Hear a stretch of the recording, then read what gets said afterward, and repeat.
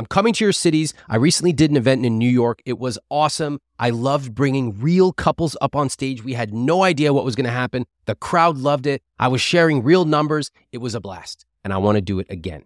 I'm looking to coach couples on stage at my next 2 live events, one in Philly on June 1st, one in Boston on June 4th. If you and your partner want help connecting over money, you want to solve a big financial challenge you have, please apply at iwt.com/live coaching.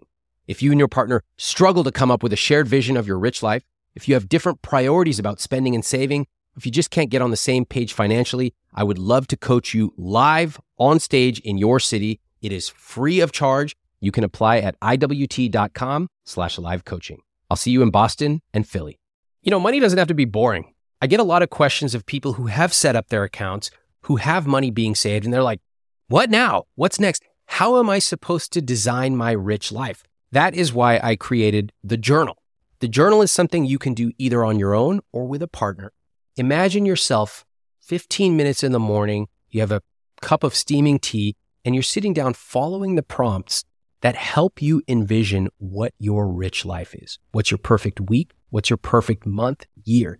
This journal is designed as a no numbers journal. It's not technical, but it's going to help you understand what you truly value and also what you don't care about. I recommend you pick up a copy of this journal. You can do it solo or with a partner, and it will help you design your rich life. Get it at any bookstore now. I know it's a shit ton of debt, but it doesn't scare me. I'm not going to run away when I see, oh my God, he's got $200,000 in debt. I'm not going to go, I'm done. Forget it. I wish I never married you. I knew that going into it, but he's shamed and stressed and wants to take care of it himself. My debt is not her problem. And my debt is, it is what it is. I feel super overwhelmed. And like out of a 0 to a 10, I'm like an 11 right now. Like I'm a super positive guy, but when I think about that shit lately, I'm just like, holy shit. Like, I'm not a fucking burden. I'm not here to be anybody's burden. I'm good. I'm not your money bitch. Like, I'm not your money burden. How do you handle money if you and your partner are on completely different pages? What if one of you earns more than the other? What if one of you has more debt than the other? And what if one of you simply refuses to make a plan about how to handle their debt? Well, today I'd like you to meet John and Lindsay. And before we get started, I want to just admit that in today's episode, John talks over me a lot.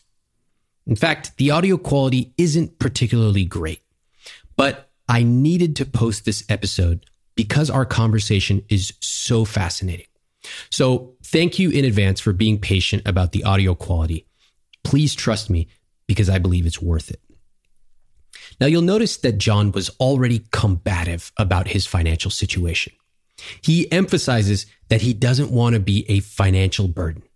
But here are the facts. Lindsay and John are recently married.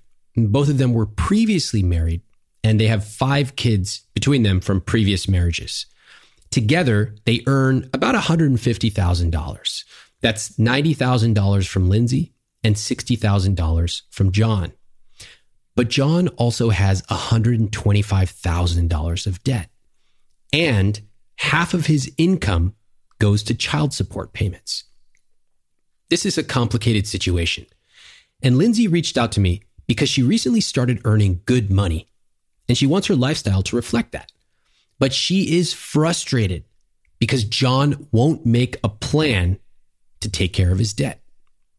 Listen in as I figure out what's going on here. I'm Ramit Sethi, and this is I Will Teach You to Be Rich.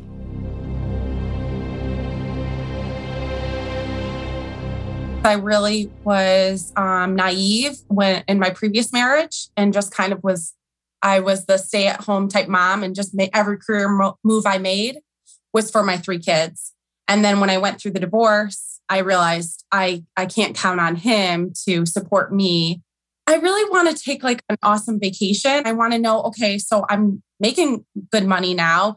So what do I do with that? How do I set myself up to be able to take a trip with all of our 5 kids or just John and I and not have to worry about a dinner bill or taking the kids for an extra trip to like bumper cars or something like that. Do you think you can do that right now? I hope I can, but it would take a lot of planning.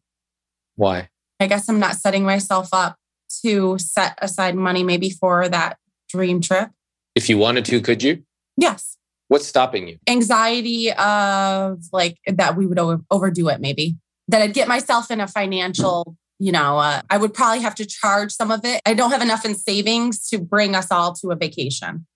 So if we were to plan a vacation, I would probably have to charge some of that. And that gives me stress about paying that off in the future. I want to do it and pay it up front type of thing. John, what about you? So the money in our relationship, I would say is, so now that we're coming together, it's like, I want to be an asset, I guess. I don't want to be a burden as far as like with like student debt and such. So I don't know. I just want to make sure that I'm like pulling my weight as far as that goes. I just want to make sure that we're equal, and we're, as far as like when we merge accounts, if I want to know how we're going to merge accounts. How much debt are you coming into the relationship with? Probably 33 now in credit card debt and 100 and something in student debt. It's crazy. 100 and how much? 101 or 199? I think it's 95,000, right? Okay. Something along those lines. Yeah. How do you feel about those numbers? I feel super overwhelmed, and like out of a 0 to 10, I'm like an 11 right now. Like I'm a super positive guy, but when I think about that shit lately, I'm just like, holy shit. He acts like, oh, it's cool. I just want our kid, we're good. But it kills him inside to think like that I'm going to help us get out of debt, or that he's going to have to have a conversation with me and let me finish. I love you. But that we've been putting this conversation off about how much of my paycheck or how much extra overtime do I need to work to help him get out of this debt. And we've had multiple conversations like, let's sit down tonight. Let's, have a conversation. Show me your credit cards. This is so common. Couples talk about having a conversation, but they never actually do it. Even when we get on a call together, they're still talking about having a conversation. I'm like, let's have the conversation right now. I'll stay here all night. But they are stuck in a loop. They talk about talking because that's what they know how to do. It gets them nowhere.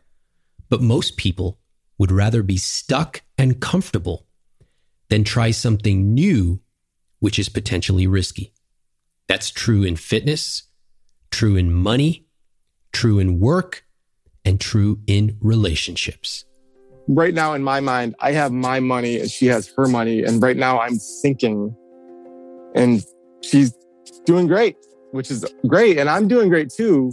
But I'm also so recently in May, my child support jacked up like 250%. And I just put it on a credit card because I can't just go, sure, I have an extra $800 a month. Hey, John, I don't think you're doing great.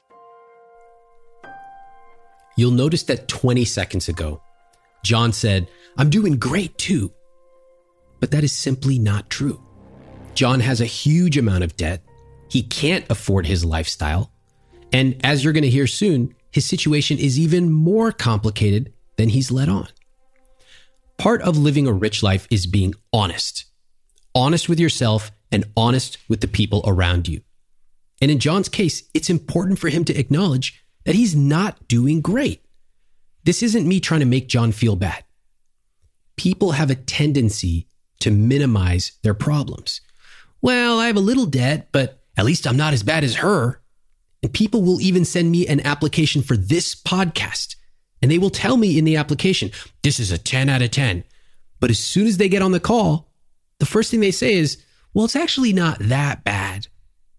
Guys, if you want to live a rich life, you have to acknowledge where you are. Sometimes, if you're starting off in your career, it means you're at the bottom. You might have to fetch coffee for other people. Fine, acknowledge it.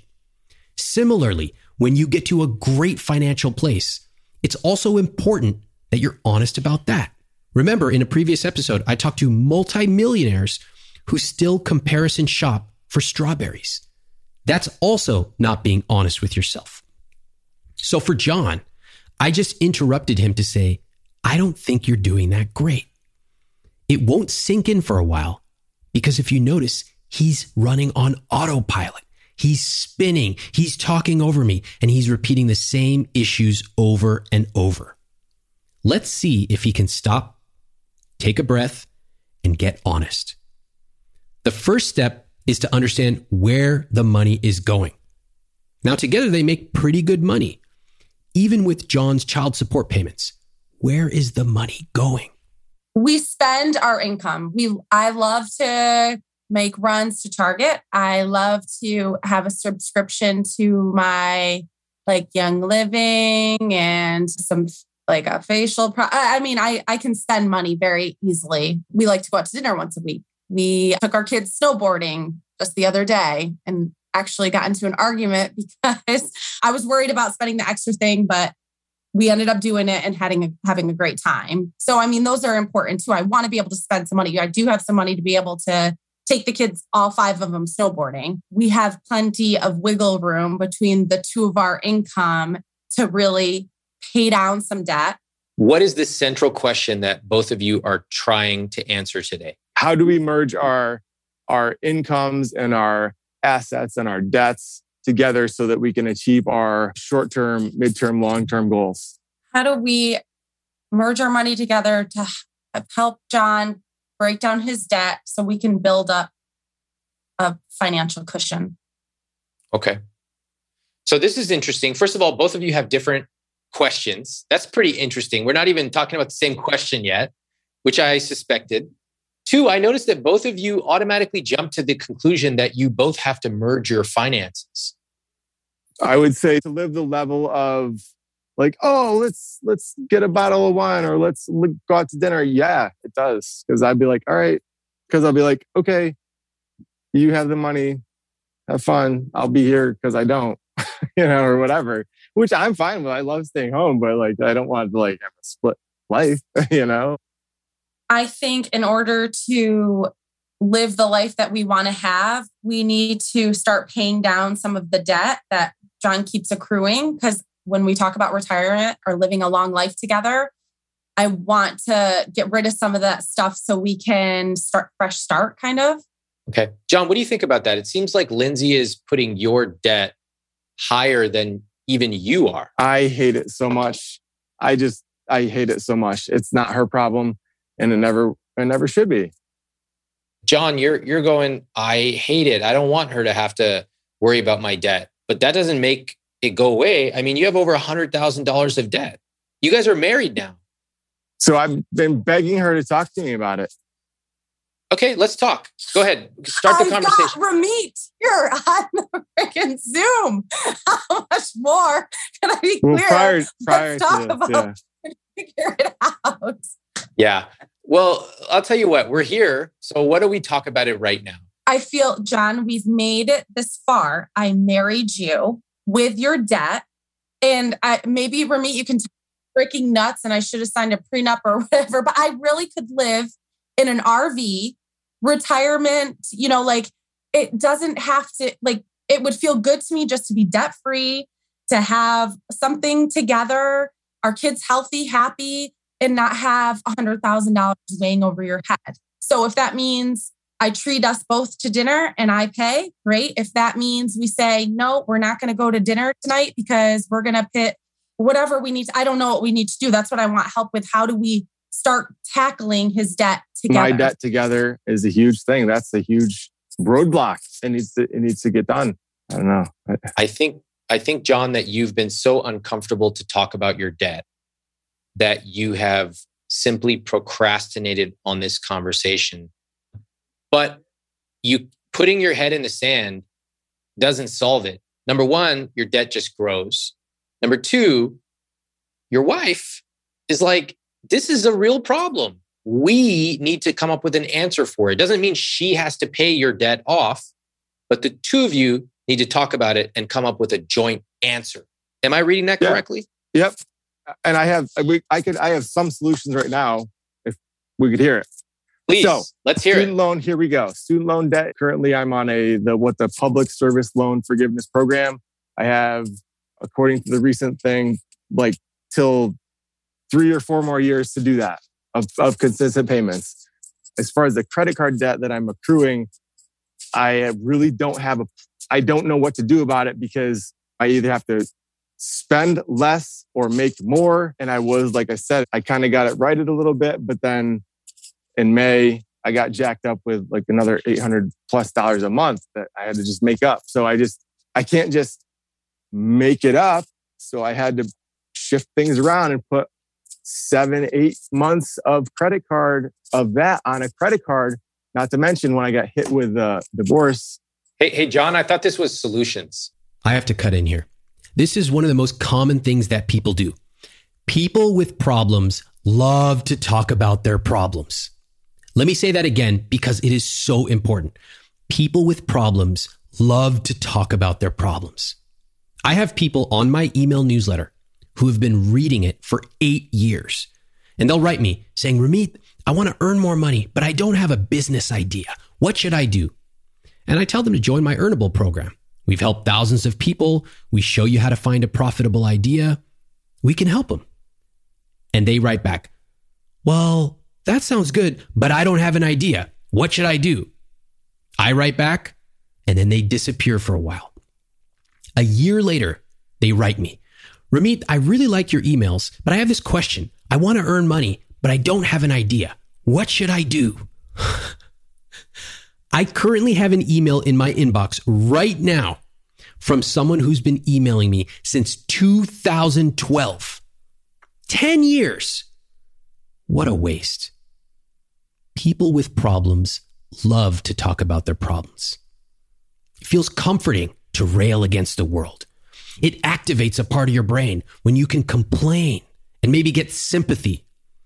But the only way to change is to shift from being problem-oriented to solution-oriented.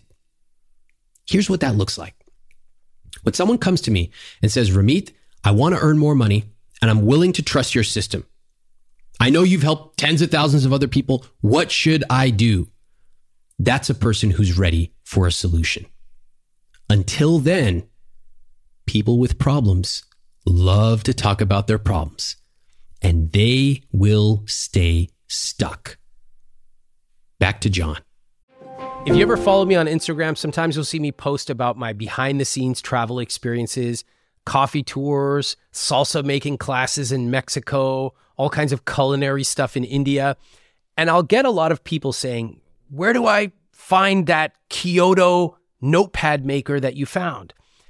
And one place you can find that is Viator. In fact, my wife and I used Viator to book a Segway tour where we took a tour of a new city and we had an amazing experience, something we never would have thought of doing on our own. They offer everything from simple tours to extreme adventures. And with over 300,000 bookable experiences in 190 countries, there's something for everybody. Plus, Viator's travel experiences have millions of real travel reviews, so you have the information you need to book the best travel activities for your trip. When you book a travel experience with Viator, there's always flexibility and support with free cancellation, payment options, and 24/7 service. Download the Viator app now and use code Viator10 for 10% off your first booking in the app. One app, over 300,000 travel experiences you'll remember. Do more with Viator. I get tons of email every single day, and I want to give you a behind-the-scenes look at how I manage emails from my team, from my family, and from you.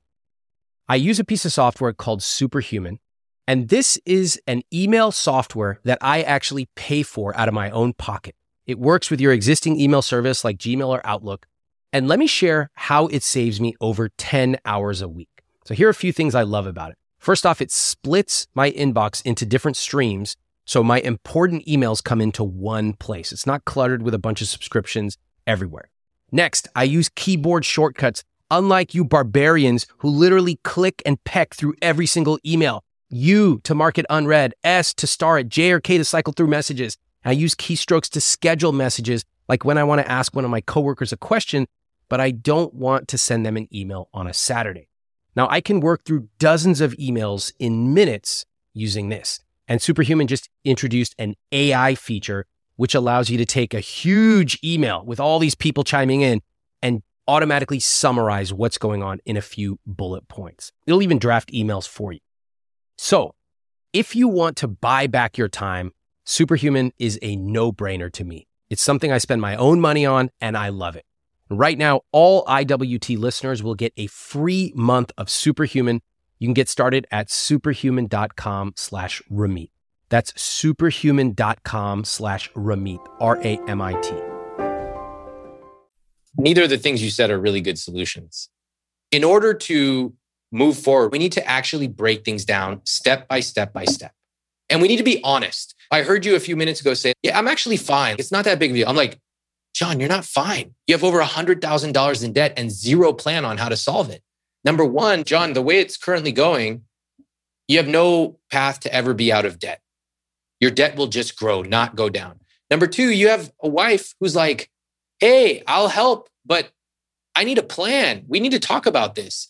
And when the two of you talk, and I'm just speaking from your perspective because I haven't heard hers yet, it's just spinning and spinning and spinning and spinning. I think the stakes are a lot higher than you think. They're super high. What happens if you go on like this? What do you think happens in 5 years, 10 years? I don't want to think about that. Yeah, I mean, it won't be good. I mean, I understand that. I don't know what to do. I do not know what to do. I don't know what to do, man. How come? Hey, John, I have a question for you. How come you haven't read my book yet? I have read some of it. Okay. So how come you haven't read my book yet? Just getting buried. I feel like, I don't know. I'm not here to make excuses. It's not about that. And I'm not here to judge you for that. I don't mind if you read my book or someone else's book or totally something different. What I'm trying to show you is there are lots of solutions around. Lots. They're even free. It's you. And we got to figure out what's going on with you that's preventing you from making a plan. And it starts with acknowledging reality.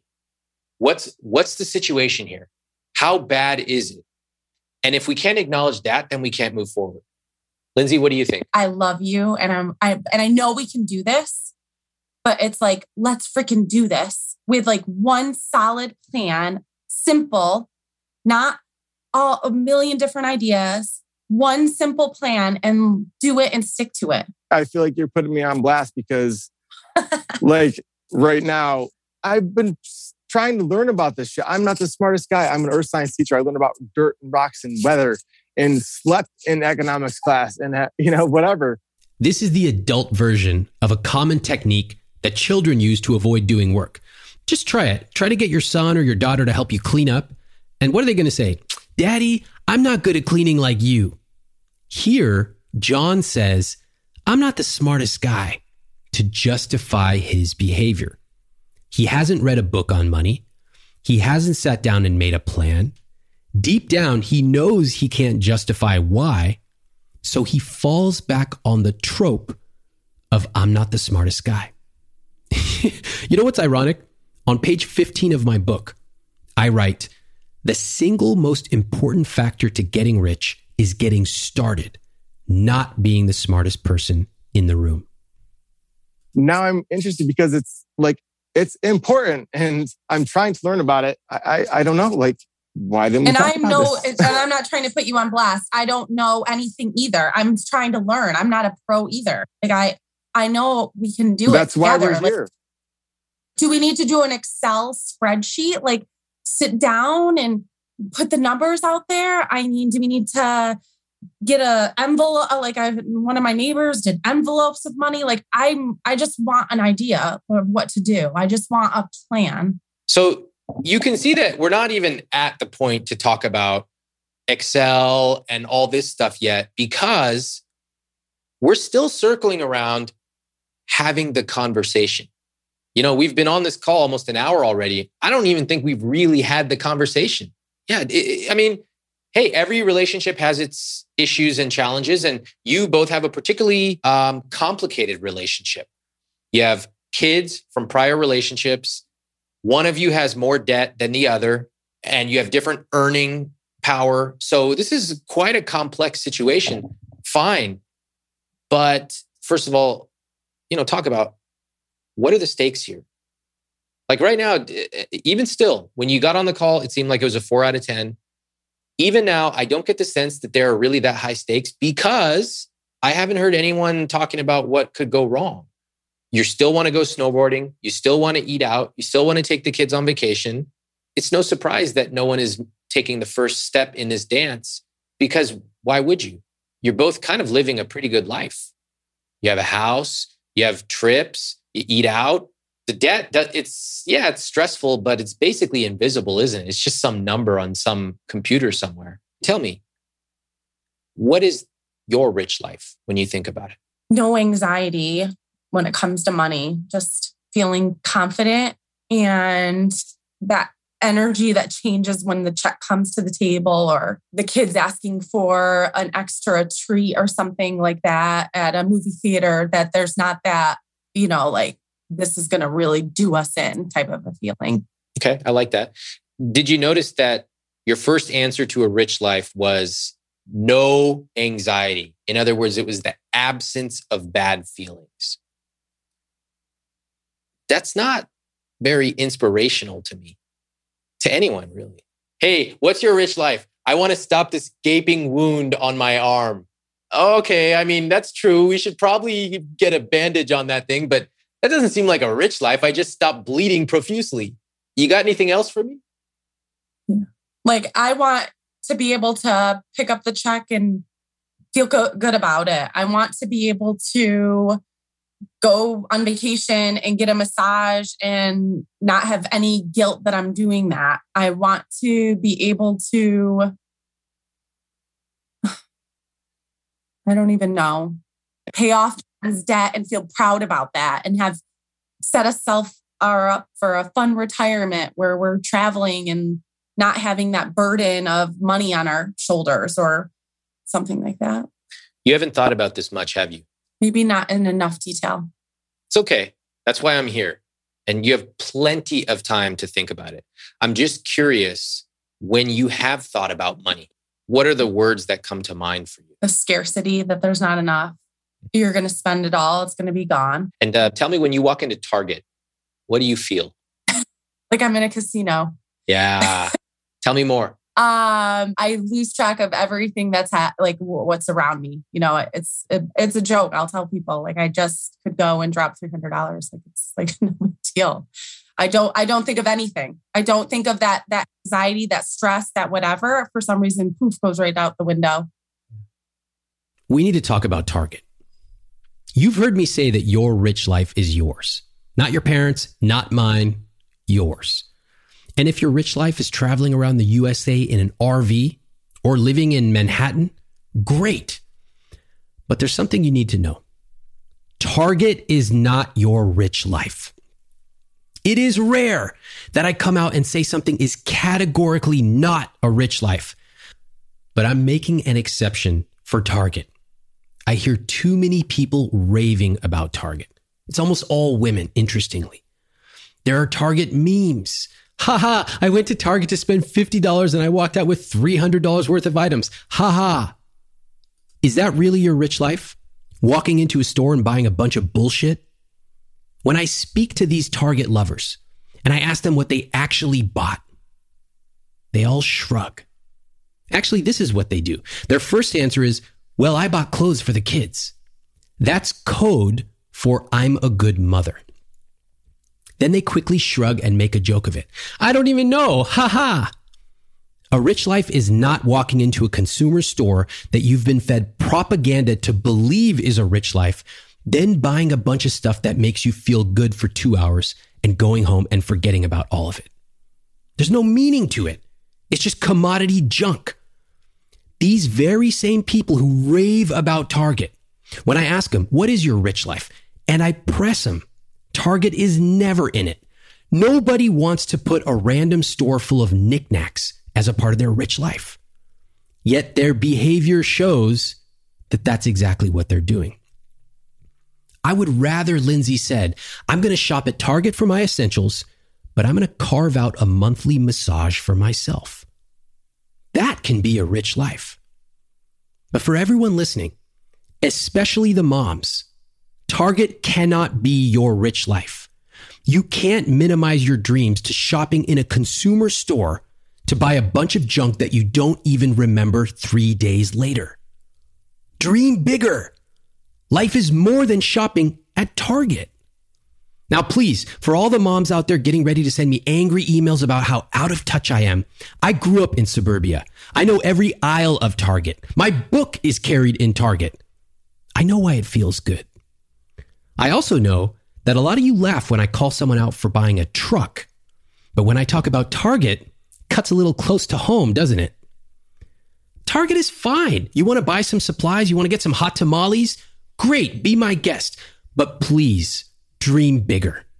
Target is not part of your rich life. You have so much more that you can do with your time and your money than Target. Now let's listen as I push on this with Lindsay.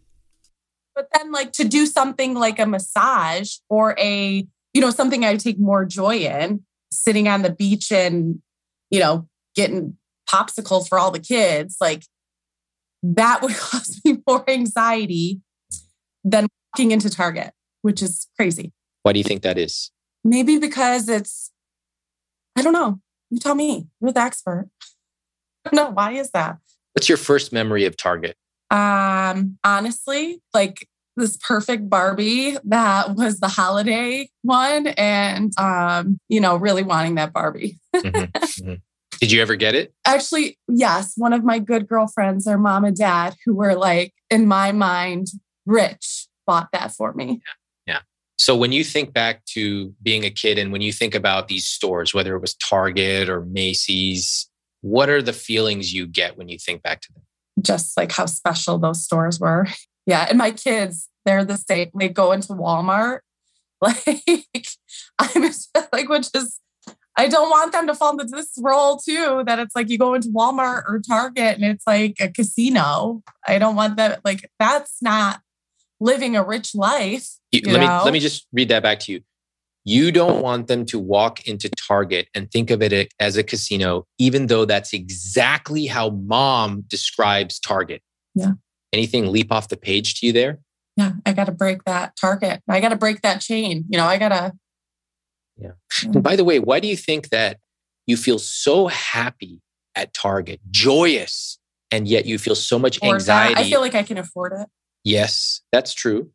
But you can afford a massage too. Why do you feel so much anxiety about that?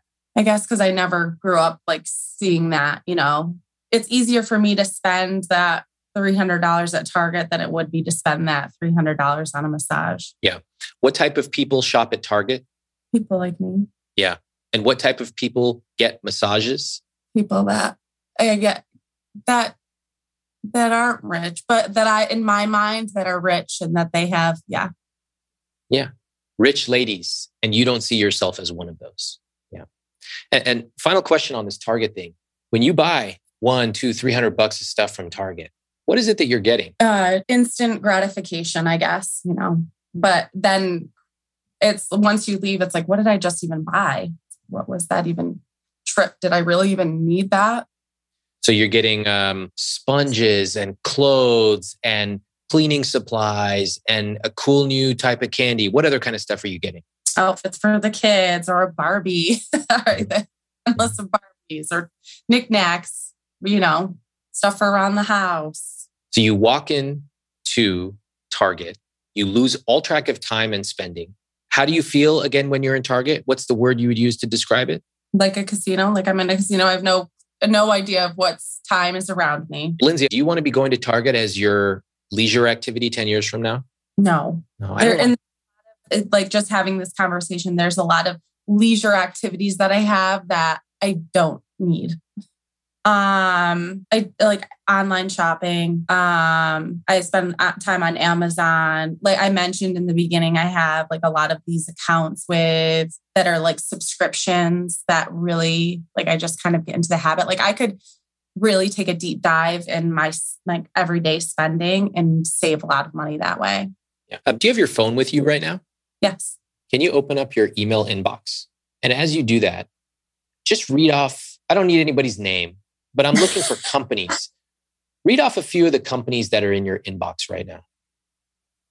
Oh, Amazon Prime, One Hope again, nursing stuff, a photographer that I like to use for family photos, which I don't want to give up. Amazon again, Amazon Rentals, Amazon, Target, just people trying to get me to purchase more things. Well, why do you need this shit getting emailed to you? Like you forgot that Target existed? You don't need Target telling, hey, by the way, we're down the street. We're still here. You don't need it. When you look at somebody who's financially sophisticated and you look in their inbox, do you think they're getting 5 emails a day from Amazon or Target or Best Buy? Yeah, no. No, they are not buying things that appear in front of their face. They are proactively saving for really nice things that are meaningful to them. By the way, nice things doesn't have to mean expensive. Nice things could be, we're going to the park and we're going to barbecue with all the kids, but they're planning for it. They're visualizing it. They're talking about it. They're not simply spending money, on just whatever's in front of them. You see the difference? Mm-hmm. So many fascinating things in this conversation. Now, I've spoken to a lot of people who love Target, who laud Target, who put Target up there. And I've noticed some patterns. First off, it's common. It's not always the case, but it's common that people who rave about Target are not especially sophisticated with money. It's common that people who rave about Target have a lot of stuff lying around. And it's common that people who love Target have an email inbox filled with consumer ads for other similar stores. Now, please remember this. It's not that I have anything against Target. It's that this entire culture has fooled people into thinking that a consumer store of mostly commodity goods is actually their rich life. It's not. I'm sharing this with Lindsay, not to berate her, but because I want her to dream bigger than buying some junk that makes her feel good for a few hours. I want her to understand why she feels such an attachment to a retail store.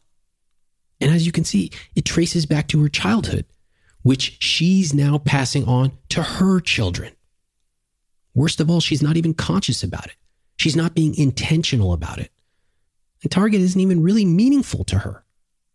I want better for Lindsay, and I want better for her and John together. I have a friend of mine who's always cold. She told me she and her partner have totally different temperatures when they sleep. She goes to bed in a flannel pajama. She's got extra blankets. Her partner's running hot. So now she recently started testing the pod cover from 8 Sleep, one of our sponsors. Before she goes to sleep, she gets on the app, cranks up the heat, and when she gets into bed at night, it's already warm and waiting for her. The pod cover by 8 Sleep fits on your bed like a fitted sheet, and it collects information. It has sensors. The pod then uses that information to understand what you need to get better sleep. You can set it to heat up or cool down before you get into bed. It also adjusts while you sleep. And you can set it to change temperatures to gently wake you up in the morning. Best part, there are 2 zones. So if you run hot and your partner runs cold, you can each set your side of the bed to exactly how you want it. Improve the way you sleep by using my link at 8sleep.com/Ramit for $200 off plus free shipping on their high-tech Pod 3 cover. That's 8sleep.com/Ramit, EIGHT, sleep.com/Ramit, RAMIT, for a better, smarter sleep. A few years ago, I was at a tea tasting in New York with one of my buddies. I thought it was going to be a normal tea tasting. Suddenly, 6 people from Japan come in.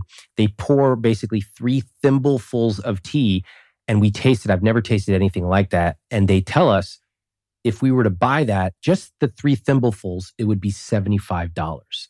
Now, drop for drop, that's the most expensive thing I've ever had to drink.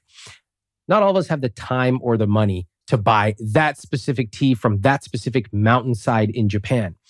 But what if you could capture that feeling of the care and the love, even the way that they served it to us? What if you could bring that to your home every morning? Well, I want to introduce you to one of our newest sponsors, Peak Tea. What makes Peak Tea special is that the tea is cold extracted using only wild harvested leaves from 250-year-old tea leaves. That makes the tea rich in minerals and other beneficial compounds. Now, the greatest part is that Peak Tea is zero prep. There's no tea bag that you have to steep for the perfect amount of time. Peak dissolves in cold or hot water in seconds. It's already pre-measured, it's perfectly brewed, and it's perfect to take if you travel. My team's been trying Peak Tea, and they especially love the Pu'er green teas. For a limited time, get up to 15% off and a free quiver with 12 tea samples with my link, peaklife.com/Ramit. That's PIQUELIFE.com/Ramit, RAMIT. When I'm happiest, it's like get up early, do something like work out. Like I used to go to the gym like 5:30 in the morning every day, and it was super expensive, but I just like justified it. I was like, that's worth it. It makes me so happy. Being able to have my clothes prepped, meals prepped, ready to go. Don't have to worry about that. Great. Vacations, doing things, anything, working out, anything that I enjoy doing or my kids enjoy doing or my family doing that together. Also, like in my rich life, I'm super interested in like being more self-sufficient. So like the opposite of like, I don't need money. Like, fuck your money. I can catch my own fish. I can garden. Like I'm super earthy, obviously. I like that. So I like your vision. It's very evocative to me. I can see you waking up, working out, taking the kids fishing, going for a bike ride. Like I can see this, right? It's very clear to me. Have the two of you ever talked about this together? Like, what do we see our lives being? I feel like we've said things like that. That's great. So you guys have talked about this. You're on the same page roughly. Is that right? Yeah. And I feel like in that regard, yeah. Great. So you're on the same page with day to day. You're not on the same page with finances. Is that right? Yeah, you're right. We're good with our day to day. And of course, we can tweak that. And we have lots of conversations about day to day tweaking. Okay. And that's fun. And we love that. But let's talk about our, retirement plan. Yeah. Okay. So what is the plan to pay off the debt? Let's talk about it right now. You have total $125,000 in student loans together, mostly John's. You have $33,000 in credit card, mostly John's, debt. And then you've got this mortgage, which is yours, Lindsay. Okay. So what is one approach to paying off the debt? I want each of you to give me one approach you could take to pay off this debt. John and I could take out a personal loan and I could make the payments monthly to chop down that debt. So his loan is just, he's not paying it at all anymore? I don't think he's paying it now. So I would wish one of us would be. Okay. So you're advocating basically you take over his loan. I think that's what I need to do. Okay. Why is that? Because I just feel like right now it's just accruing, getting larger and larger and more in debt. So if I just got away from him and started paying that, well, I could clear it up. And as I'm saying this, I realize like this is a very big, I need to have some personal work on this. Like it sounds, It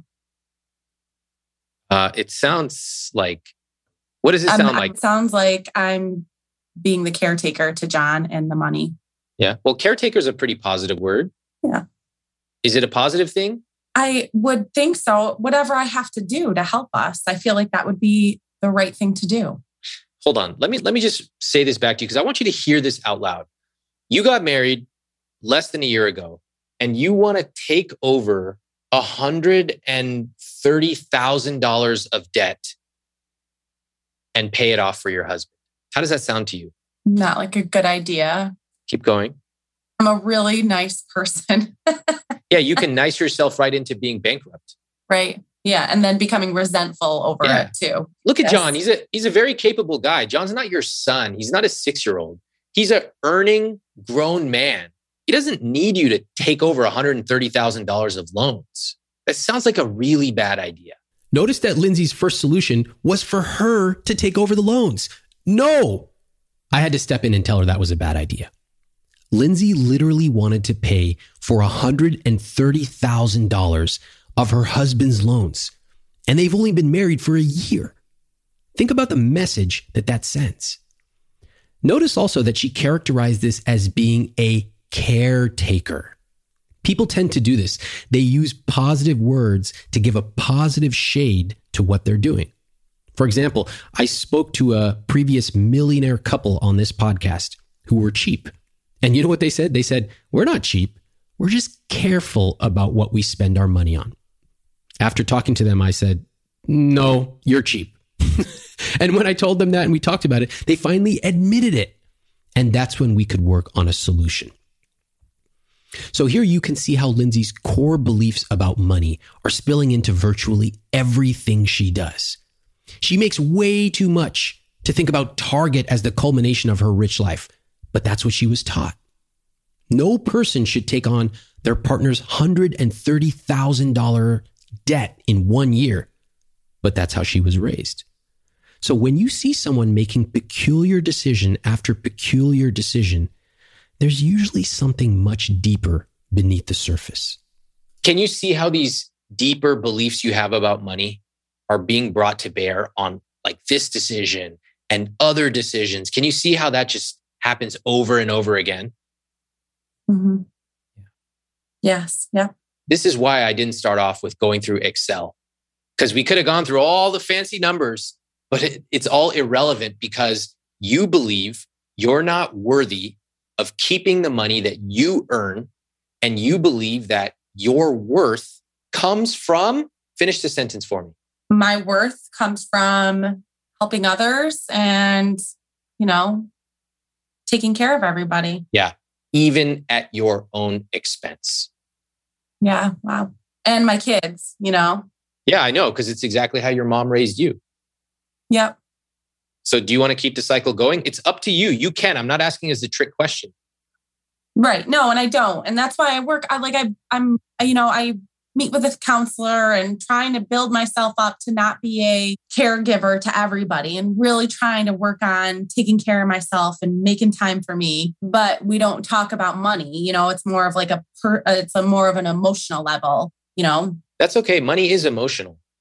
If there's one thing you take away from today, it's that we are talking about emotions and we're talking about psychology because that's what money is. Yeah, it's also mathematical. And the two of you need to build a mathematical competence, but the math is like arithmetic. It's very easy stuff. It's this stuff that's much more complicated about how do we feel about ourselves and about money. Okay. So, we heard your idea, Lindsay. We concluded that is not a good idea. And I'm very happy that as you said it out loud, even you realized, there's something off about this. That's a great sign. You have good intuition on that. Now I want to turn to John. What is your proposal for how to deal with this debt? Like I said, I don't really have a plan. I need a plan. Not going to let you off that easy. John is playing the old innocent dough routine. Who, me? Little old me? I don't know what I could do. I've tried everything and nothing works. Look at those wide eyes. Innocent dough. I love it when I spot it in the wild. Notice that his strategy shifts from one approach to another. Anything for him to avoid taking responsibility. He started with, I'm not a smart guy. Now he's trying to say, I just don't know. But I'm not going to let him get away with it. I find that in almost all of these cases, people who use these avoidance strategies use them because they work. The people around them pick up the slack. They start to offer solutions. They try to help. Of course, the person always has a reason why nothing will work. And so they remain stuck. I'm going to push John to give me a plan. He has $9,000 in investments. So he starts there. One of my money dials is generosity. For example, I love tipping big. I love buying gifts and experiences for my family. And recently, I bought my parents a subscription to Delete Me, this episode's sponsor. Delete Me is a subscription service that will remove your personal information that's being sold online. If you've ever Googled your name, you'll notice tons of search results with your personal information being shared online. That's not okay. It's not okay for you. It's definitely not okay for your family, including your parents. Now, Delete Me will remove it all. Your name, address, phone number, all of it. It automatically works in the background to scan and delete your personal information from over 30 data brokers, but they'll do custom requests on over 580 data brokers total. The thing is, identity theft is a real issue. An estimated 15 million Americans had their identity stolen in 2021. We've had a number of people on this very show who were victims of identity theft, and often it put them into tens of thousands of dollars of credit card debt, and it ruined their credit. That's why I find Delete Me so valuable. It's a service that I personally use, and I love it. They reviewed over 4,600 listings for me and removed dozens of pieces of personal information. I knew it would be important to protect my parents too, but I also knew that they probably wouldn't sign up themselves, so I just got it for them. So if generosity is one of your money dials, great. If you care about your parents at all, if you have ever given them a hug, just sign them up. You know they aren't going to do it for themselves, but you also know that they probably need it. So if you want to get your personal information and the personal information of your loved ones removed from search results on the web, go to joindeleteme.com/Ramit for 20% off a plan for you or your entire family. That's joindeleteme.com/Ramit, RAMIT, for 20% off.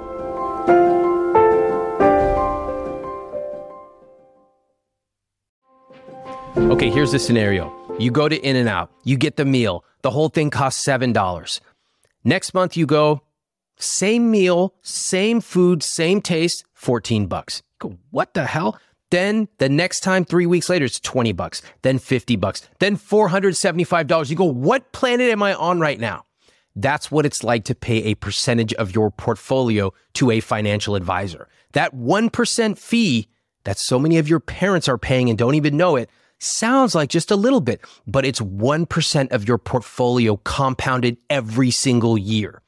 If you're looking for a financial advisor, there's a better way. It's called a flat fee. Let me tell you how it works. Now, Facet is a service that offers affordable, accessible financial planning through a flat fee membership. With a fee-based advisor like Facet, your fee remains the same as your investments grow. So you make more and you keep more. Facet is giving my listeners an exclusive offer. They're going to waive that $250 enrollment fee for new annual members, and they'll give you $500 into your brokerage account when you invest $5,000 in the first 90 days. If you are looking for a financial advisor, you want to get a second set of eyes on your finances, I would recommend facet.com/Ramit. Again, facet.com/Ramit. Sponsored by Facet. Facet Wealth, Inc. Facet is an SEC-registered investment advisor headquartered in Baltimore, Maryland. This is not an offer to sell securities or investment, financial, legal, or tax advice. Past performance is not a guarantee of future performance. Terms and conditions apply. One plan is right now is I pull all of, $9,000 or whatever out of the stock market and pay down my highest interest credit card debt. Okay. That's my plan. Okay, that is a plan. I hear you on that. Okay, $9,000 will take away 30% of your credit card debt. Yep. Still leaving $20,000 of credit card debt and $100,000 of student loans. Yep. What then? The rest of it, I guess I potentially would do the personal loan or the balance transfer to another credit card. How many balance transfers have you done before? I've only done one or two, I believe. Yep. One or two. And did it get you out of the situation that you were in? No. So what do you learn from that? I will pull like the YOLO thing, like $1,000 for a ski membership, done. So that definitely digs me in. Snow tires for my truck. I can rationalize big expenses. So, and then after that, it was like, I don't know what got me into that situation. What was the original question? I'm sorry. You see what you just did? I spiraled. Yeah. No, I know. This is my jam. Yeah. So I don't know. I don't know what to do. I do not know what to do. No, you got to stop saying you don't know what to do. That's an excuse you yourself use to justify you changing nothing and just keeping on going. I don't know what to do. I haven't read a book. I haven't listened to a YouTube thing. I don't know what to do. So I'm going to keep on buying all the things I buy because I don't know what to do. I'm trying to gather as much information as possible, waiting, I guess, to pull the trigger on what to do about this money that I stacked versus this debt that I'm accruing. Can I just tell you something right now? John, the $9,000 you have is not going to make a dent in anything. Yeah. And you mentioned a truck. How much did your truck cost? $36,000. It's a lease actually still. Why did you lease it? I don't know. I don't know. I can't justify it. I'm not a good money person. It's bullshit. You're not a good... Look, John, you look like a fit guy. What if I came to you and I go, I can't get fit. I'm not a fit guy. I just can't. What would you say to me? Okay. If you really want me to justify it, I moved out to my family's farm on a big hill, super steep. Yeah. Wanted something reliable. I left my divorce with a really not suitable car. It was super scary to drive in the winter. I live in the Northeast. So I was like, it was a bit of a YOLO and like, I need something reliable. So which one is it? Is it you needed something safe and reliable or it was YOLO? Which one is it? Really wanted to. I left my divorce with a Scion XB and they were like, I won it in the divorce. And I went to the dealership and I was like, I need something better. Like it was, maybe it was like a midlife crisis kind of thing. I don't know what it was, but it was, hopefully it's not midlife, but it was satisfying, I guess, that like, you know what, fuck her. I'm going to do me a little bit, a lot of it probably, but also maybe it was a lot, all that. Okay. John is very skilled at making excuses. He talks a lot. He has a story. He justifies, redirects and misdirects. He pivots. It's impressive to watch, but ultimately, it's self-defeating. It's all bullshit. I don't mind that he's bullshitting me, but I consider it a tragedy when people bullshit themselves. You needed an expensive truck to drive up a hill? Come on. John is impulsive. He does whatever he feels at the moment. Then he creates a seemingly logical reason to justify it. But it doesn't work. He has tons of debt. He has no plan. And his only solution is to get mad at his wife and say, I don't want to be a financial burden. Now, what did I say about being honest? Part of a rich life is being honest with yourself and the people around you. If we can't be honest, then we can't change. John is not being honest with himself about his spending. If we can't be honest, then we can't change. Now, I have to say, I understand why John has employed these techniques. It's worked with the people around him. And personally, I love talking to somebody like this. I get to parse the clues and try to figure out what's really going on. As a third party, his techniques don't work on me. It's my job to see through them, even to gently point them out and to help redirect him and this couple towards their actual rich lives. It's super scary. I live on a hill like this, and it was dangerous, but yeah, it was. So you couldn't drive a car up that hill? Are you telling me that, is that the truth? You could not drive a car up that hill? Not the one I was driving. Yes, there was probably a million other ones, but yeah. I mean, listen, if you want to change your financial situation, step one is to be honest. Honest with yourself and honest with the people around you. If you tell me, Ramit, honestly, I was pissed after my divorce and I wanted something. And now looking back, it probably wasn't the right decision, but that's what drove me to get this truck. Great. Okay, probably a bad decision, but at least we can work with that because now we know what was really causing it. If you tell me, well, you know what? The trade-in value was pretty good. And then also there was this hill and then the snow. And then also I kind of wanted to say, fuck that. Which is it? You got to be honest with yourself and you got to be honest with the people around you. One of those reasons was probably 90% of why you bought that truck. And the rest are just details. So which one is it? I'm going to do me. Yeah, totally. Fine. Let's be honest with each other. So you bought the truck or you leased the truck mostly because you were like, I want this after my divorce. All right. I don't want this Scion anymore.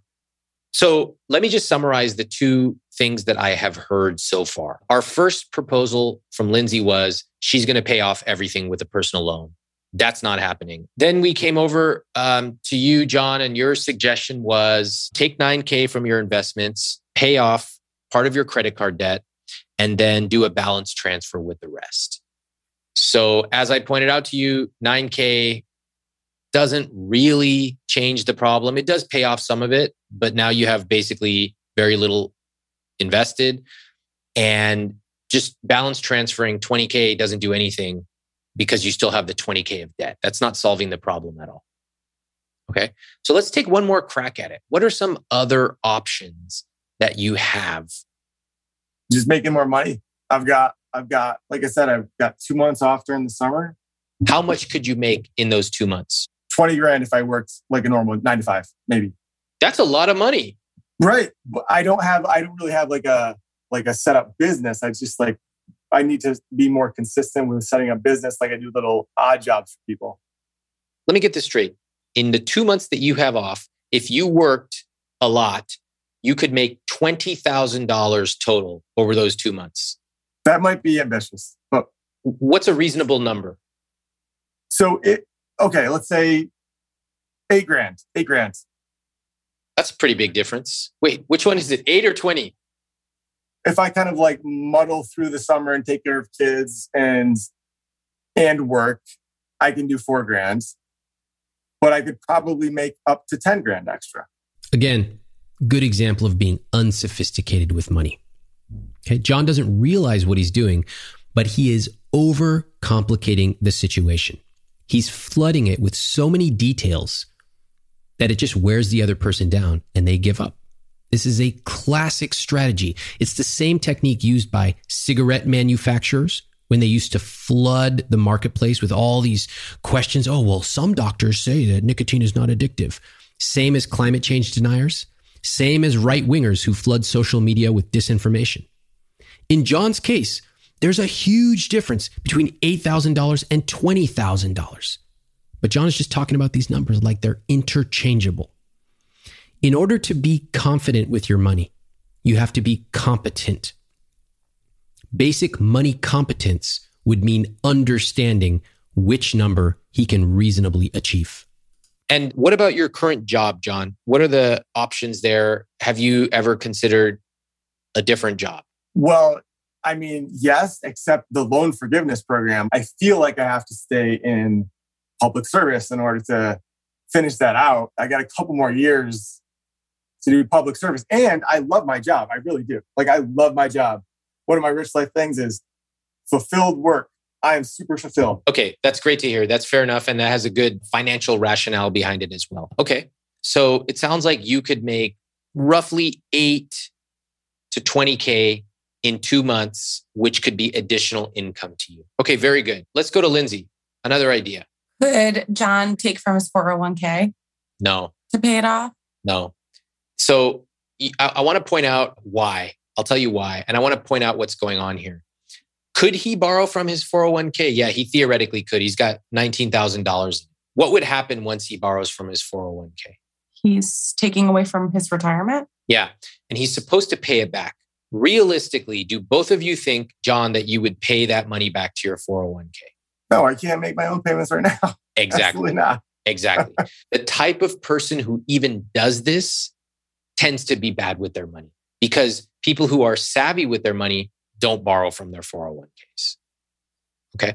Now, what I want to point out is that both of you have a lot of interesting ideas about money that are very typical of people who are unsophisticated with money.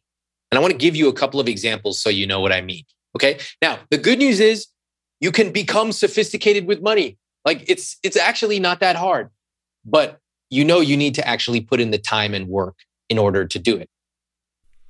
I hope you appreciate what's really going on with Lindsay and John. They have a double whammy working against them. The first is that they are financially unsophisticated.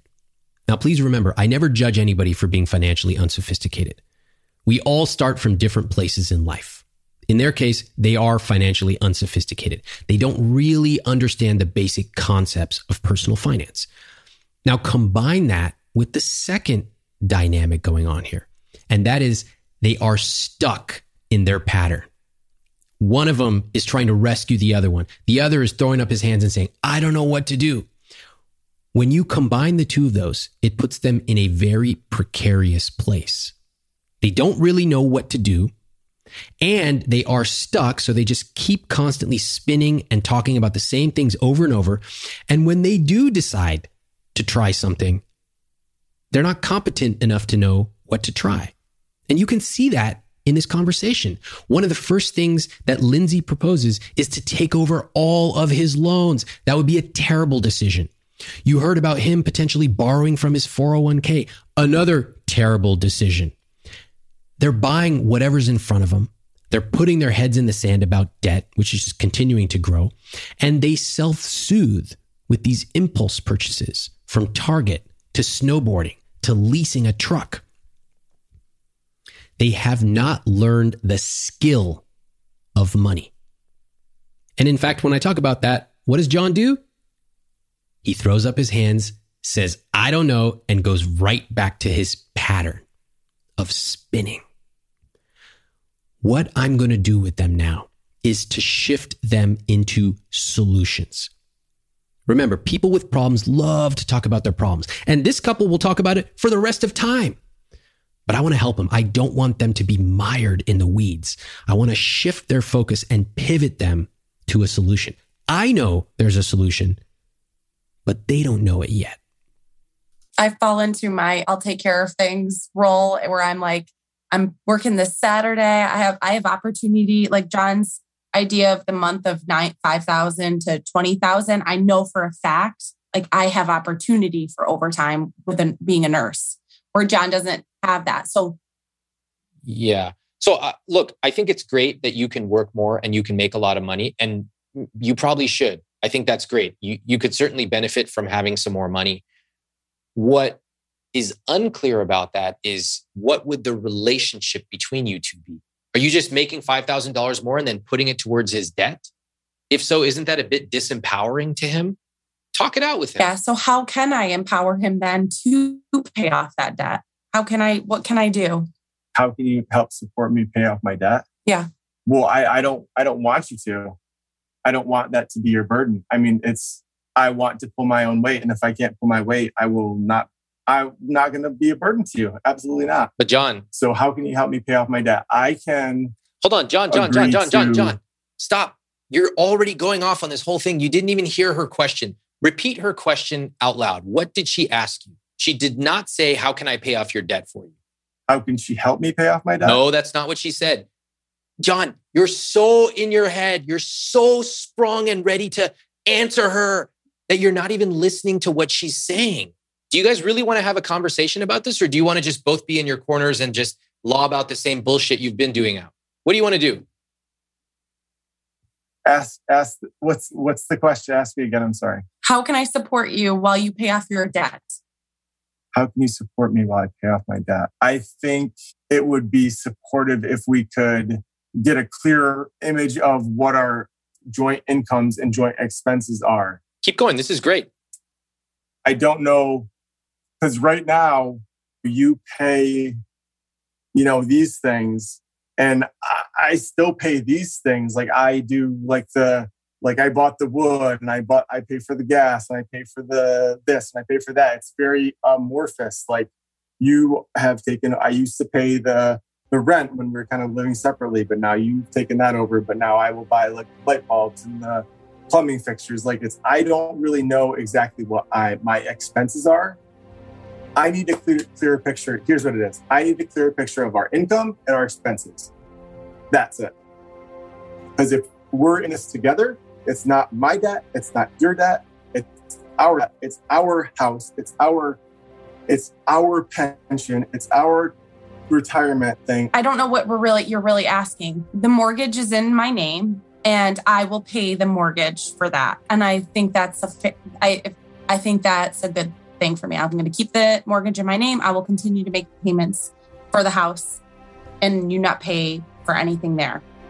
Should we start negotiating then, like, if you are doing work around the house because I'm not paying somebody, like, to pay you? I don't think that, I think for me, that's not sustainable for me. I'm not going to be like, here's my bill for 40 hours, like, or whatever. Like, we're together or we're not. I don't know. You're on the right track. The house thing was great. So John asked, how much do we make and what are our expenses? Okay. Fair question. Lindsay said, well, the house is mine and I'm paying for it. Okay. That's a fair answer. And then somehow it devolved into, am I going to have to invoice you for whatever around the house? That's not relevant. Get rid of that. And actually, does it even really matter? What are you going to invoice him $10? Who cares? But if that helped him chip away at that debt, I would be happy to. No. Okay.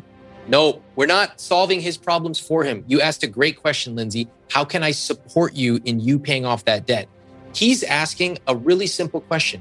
What is our income and what are our expenses? So let's get an answer to that. And I want you to both be writing this down right now because you're not going to remember it later. So make sure you have some paper. Something fascinating just happened in this conversation. Did you catch it? We finally got to the point where we can talk about their income and expenses. But it took us a long time to get here. And it was the right thing to do. Do you know that most people who come talk to me, they want to talk about some obscure technical topic? They go, look at our income. Should we pay off this high interest debt first, or should we do that one because mortgage rates are low? It's almost never the right question to be asking. Lindsay and John, before they came to talk to me, they had put together a document with their income and their expenses. They've already done this. And yet it took us going through this exercise, this process, to uncover so many of these subtle issues beneath the surface. Lindsay understands that she's had a role to play in this dynamic. She understands also that she's got some mindless spending that's exacerbating the problem, and she's tackling that. I am very happy to hear that. John, I don't know if he gets it yet, but John has revealed to us that he's spinning and he's problem-oriented versus solution-oriented. The beautiful thing is that the two of them are now much more aware of the financial traps that keep people like them stuck in debt forever. And I don't want that for them. They have a very, very long life ahead of them. I want them to be happy. I want them to live a rich life. But in order for them to do that, they need to change the way they talk about money, change the way they think about money, and yes, change the way they spend money. In next week's episode, I'm going to continue my conversation with them. We are going to put together a plan of attack for their finances, and you're going to listen as they shift from being problem-oriented to solution-oriented. But I can tell you one thing, it's not going to be easy. I'll see you next week. Thanks for listening to I Will Teach You to Be Rich. I'm Ramit Sethi. Please follow the show on Apple, Spotify, or wherever you listen to podcasts. If you haven't read I Will Teach You to Be Rich, my book, pick up a copy. You can get it at any bookstore or any library, and it will show you the specific tactics for how to build the I Will Teach You to Be Rich system into your personal finances.